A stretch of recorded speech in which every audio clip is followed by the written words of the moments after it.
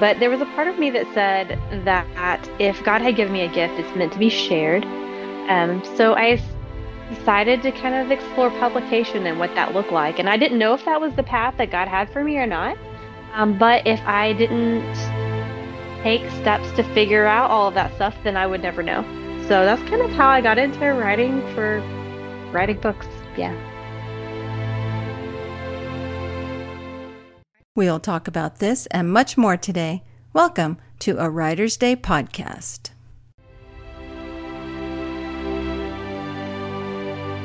Hi, everyone. Welcome back to a Writer's Day podcast. I'm so glad you're here. I know you have a choice as to which podcast to listen to.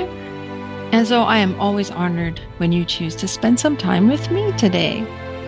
And of course, at a Writer's Day podcast, we talk about writing tips and listen to interviews with award-winning published authors for inspiration and to learn a little bit more about their stories and their writing journeys.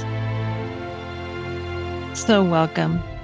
And as usual, if you like what you hear, please consider following me, subscribing, letting me know what you think of the episodes, and follow me on Instagram. I have a Writer's Day podcast Instagram there, so be sure to find me, follow me for more information as to who is coming up as a guest on my podcast. And you can also leave me a comment. Let me know what you think. I'd love to know. And be sure to sign up for my newsletter at artbyruth.com for book giveaways and more information about my upcoming projects, including a dragon coloring book coming soon this fall.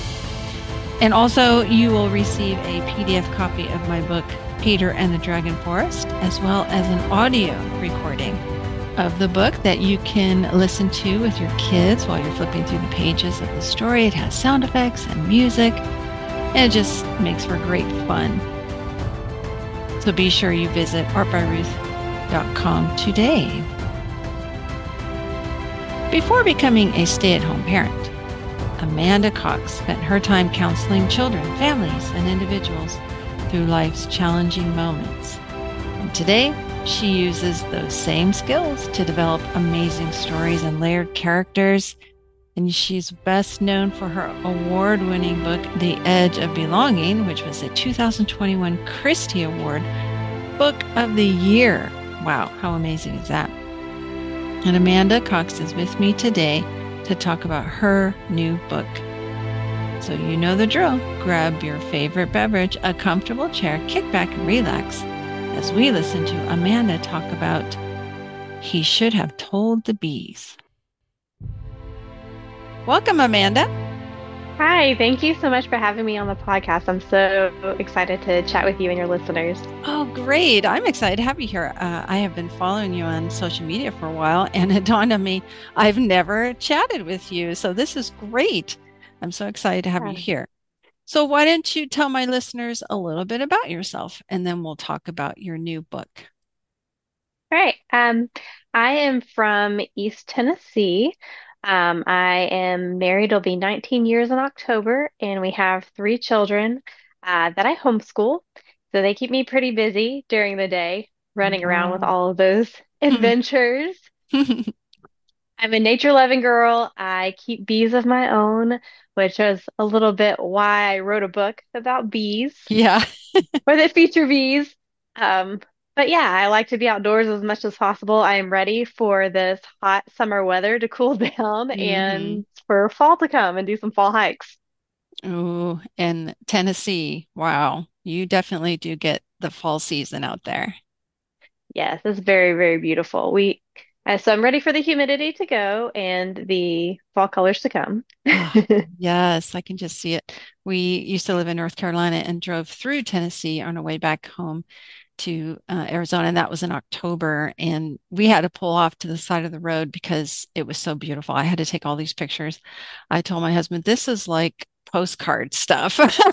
Yes, I love it, especially like the eastern portion of Tennessee Mm. and all the hills and everything with all the fall colors. Yes, Yeah, that's where we were love it. driving through, and we just had to stop, take all these pictures, the Smoky Mountains, the mist in the mountains with all the Yes. fall colors. Oh, so beautiful. I envy you. We're getting rid of the heat here too, but we don't get the fall colors. So out here in Yeah. Phoenix, so I envy you. Oh, how wonderful. Now, how did you get into writing though? What made you, did you always want to be a writer? Well, I was always a reader. I read everything that I could get my hands on. And when I was 7, 8, 9, that age, I wrote my very first book and illustrated it. And my very supportive parents helped me attempt to get that published. And I got a very nice rejection letter from the publisher. But from then that point on, I was pretty much just a reader, and it was kind of one of those writer like, wow, it would be cool to write a book one day and have books on the shelf. But my background is in professional counseling. Um, and that's was my job until my second child was about to be born, and I made the decision that I wanted to spend more time at home. It was a big switch up in schedule for me. So writing was kind of this outlet for me after everybody was asleep to just kind of decompress. And God just laid a story on my heart. And I was like, I just want to see if I can do it. Like, I want to see if I could write a full length novel. And so I started writing it. And then once I finished it, I was kind of like, well, what do I do with it? I am a very to myself, wallflower kind of person. I really don't like the spotlight very much. So I was pretty comfortable with just taking that and sticking it in a drawer. But there was a part of me that said that if God had given me a gift, it's meant to be shared. So decided to kind of explore publication and what that looked like. And I didn't know if that was the path that God had for me or not. But if I didn't take steps to figure out all of that stuff, then I would never know. So that's kind of how I got into writing books. Yeah. Oh, that's amazing. And what was your first book called? Well, this book will probably never see the light of day, that particular one. But my Sure. debut novel, which was the second book that I wrote, is called The Edge of Belonging. Ooh, neat. I think I have, yeah, I have that one on my shelf. I have not read it yet, but I remember buying it just because of the title and the cover was beautiful. So Oh, yeah, I thank you. do have a couple of your books on my shelf. I do need to get He Should Have Told the Bees, though. I need to get that one next. But yeah, wonderful. What are the ages of your children? They are 12, 10, and 8. So I have Ooh, two boys and the girls in the middle. nice. Do they like dragons at all? They, especially my oldest, he's a big fan of dragons for Okay. sure. I might have to send you copies of my books though, because they're about dragons and a Oh, coloring book that I did about dragons. So oh, fun. definitely do that for you. Now, homeschooling. Wow, you are brave. I think that's amazing. Do you have like a special place in your heart to teach them reading and writing since you are a writer? Reading and writing is definitely, very important to me. Part of what got me started with homeschooling is some of the learning challenges that my oldest has. He struggles with dyslexia, as does his dad. And so for me, like I had this goal in mind that I wanted him to love stories, even though I knew that reading would be hard for him. Reading is work. So I had this really big heart to have him enjoy stories, and he is the biggest reader in he may read more books than I do. Wow. Um, because yeah, I just really that was my heart. So we did a lot of reading aloud because that way he could enjoy stories. Even though he was old enough to read the stories, it was hard work for him. So we would do a lot of read aloud together so that he could fall in love with stories without it being so challenging for him. Nice. That's a great idea. And so now, beekeeper, how did you become a beekeeper? I I've never haven't. interviewed a beekeeper before, so this is great. Well, I'm an amateur, unlike my professional in my book, but Um, I've always been fascinated by bees for a lot of years. And so I have a tendency to take these deep dives into little niche topics to just like find things out. And so I had been toying this idea of keeping bees for a few years. And then finally I decided, okay, I'm going to do it. It's a very different thing, researching bees online and then purchasing bees and all the equipment and actually handling bees. Um, so I was like, okay, I'm gonna do this thing. I'm gonna actually keep these. I'm not gonna daydream about it anymore. Um, So yeah, my daughter was interested too, so I thought it was something that we could do together. And she's tends to be my bee photographer because it's hard to take cool pictures of bees while you're handling, all the frames of bees. So she'll get in there and take the coolest pictures. So we have a lot of fun doing that together. Oh, neat. Are there various kinds of bees, or do you just do honeybees, or? Yeah, I just have honeybees, but yeah, there's tons and tons of native bees in our area, and all of them are important. We tend to focus on honeybees, of protect the honeybees, take care of the honeybees, but like our native bees are really, really important. Neat. So you're helping nature, and do you collect the honey and sell it, or is it just for your family? Yeah, just for my family right now, we're still kind of learning and growing through the process. In the future, we might do that. We've got plans and ideas, but for now, it's just something we do for ourselves, and we learn a lot. Still, that's amazing. I think you're teaching your kids so much more than you probably realize now. You're giving them an amazing story later on that they can share to their kids and their friends. And oh, that's great. And I find that getting in touch with nature helps. And since you're a counselor, do you find that as well? I think it helps me relieve stress or anxiety. I just sometimes need to get a walk in each day. Do you find that helping out nature helps you as well? Yeah, absolutely. I love going outside and just being outside. It just has a way of just settling and bringing a stillness to my spirit that sometimes, there's all these things bouncing around in my head, all these different elements that I'm trying to balance. But like going outside and breathing fresh air, it just has a way of settling that down and slowing that down a little bit.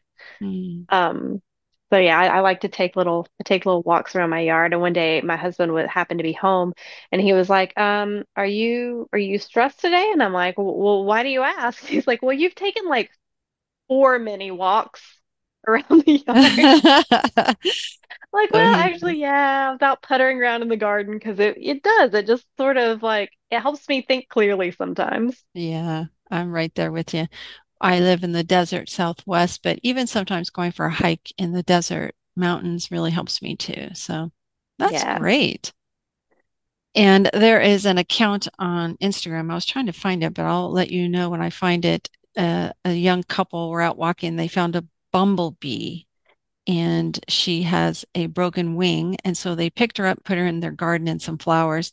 And now it is a very popular site where she photographed, videotapes the little bee in the flowers every Oh, day. And very she named the cool. bee Sweet Pea. And so every day I look for the videos of a little sweet pea in the flowers covered with pollen. I And love she'll that. even conk out and take a nap, and they film her taking a nap and stuff. It's the sweetest thing. Once I find the name of that account, I'll send it to you. But I love watching little sweet pea. I am now in love with bees. So,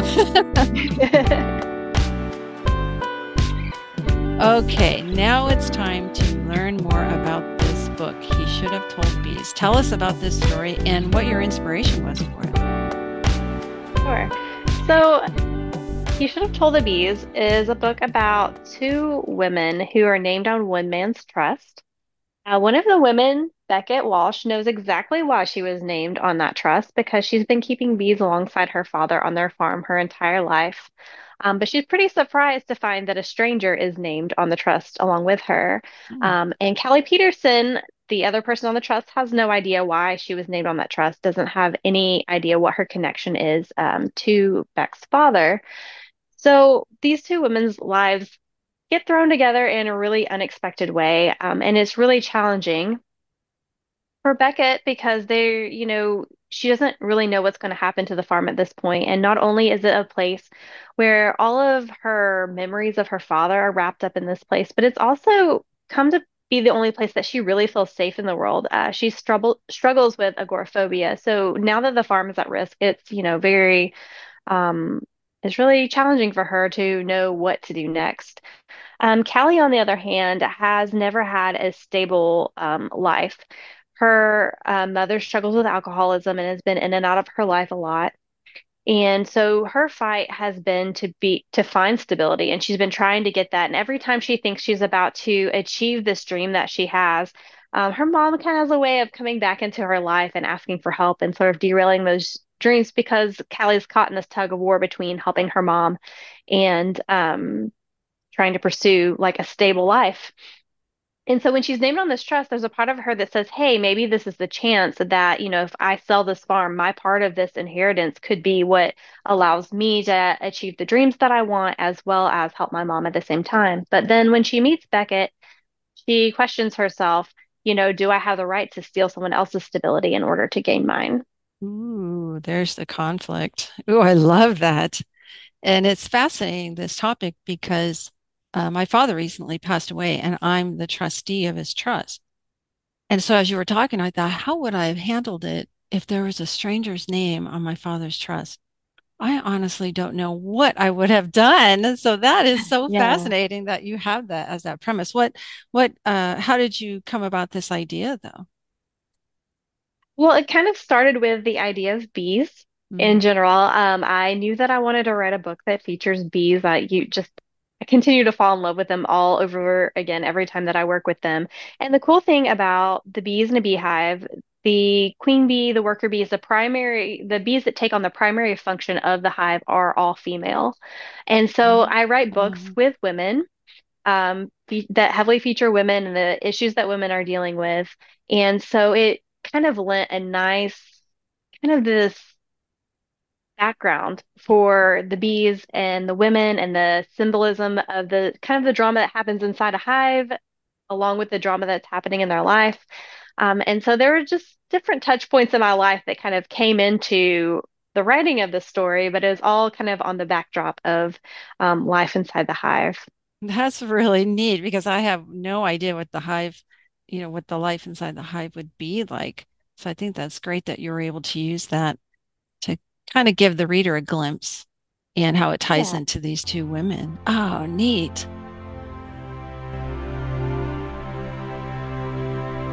So the two women, they kind of are thrown together in it. Do you find that in the beehives and such that all these females are they able to work together, or is there sometimes some fighting and drama that happens?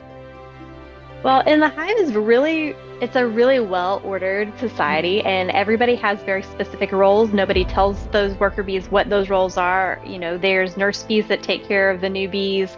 There are undertaker bees that take out the dead and who do the cleaning work of the hive.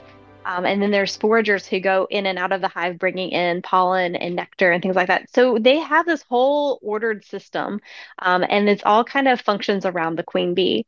And so the only time that you have sort of issues with that kind of drama in the hive is if there happens to be a new queen that has hatched out because maybe the hive thought that the current queen wasn't doing well or she was going to die or things like that. And so then those two queens fight for who is going to be the queen of that hive. Oh, So that kind of mirrors a little bit of what is going on with these two women. They kind that of is, have one farm and two women, and they're trying to figure yeah. out how this is going to work out in a way that is hopeful for both of them because they realize they are not, obviously queen bees in a hive fighting to the death, of course. Yeah.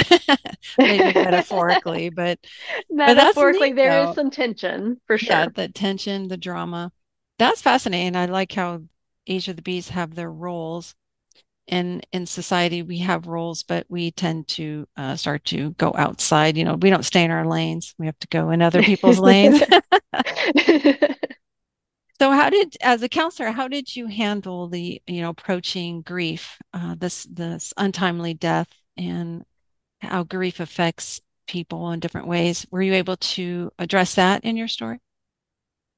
Yeah, I like to do a lot of work with my characters before I even start writing, just knowing who they are and what makes them tick. And one of favorite things about writing is the idea of taking characters and making them become real to the reader. And if they're real to the reader, then they have to mirror reality. And something that I always find fascinating is you can take two people, put them through exactly the same circumstances, and it will affect them in completely different ways. Yeah. So I spend a lot of time building those characters and thinking about what it is that makes those characters tick, what motivates them, and how different things would impact them in different ways. And so both of these women have experienced trauma in their life, and both of them have reacted in very different ways. And so I did a lot of work exploring what that would be like, the types of things that it would life events that would need to take place in order for them to have a good, authentic change journey. So Mm. there's a lot of like background and counseling that kind of plays into um, building these characters and thinking about what it would take for them to grow and change in a real and authentic way. And that's so true with developing characters. We need to have that backstory, that dark moment that happened in their past that informs who they are today. And that wound, creates that wound that they're still struggling with even today. And so that's wonderful that you're able to do that. Now, the name Beckett Walsh, I love that name. Where did you come up with that character name?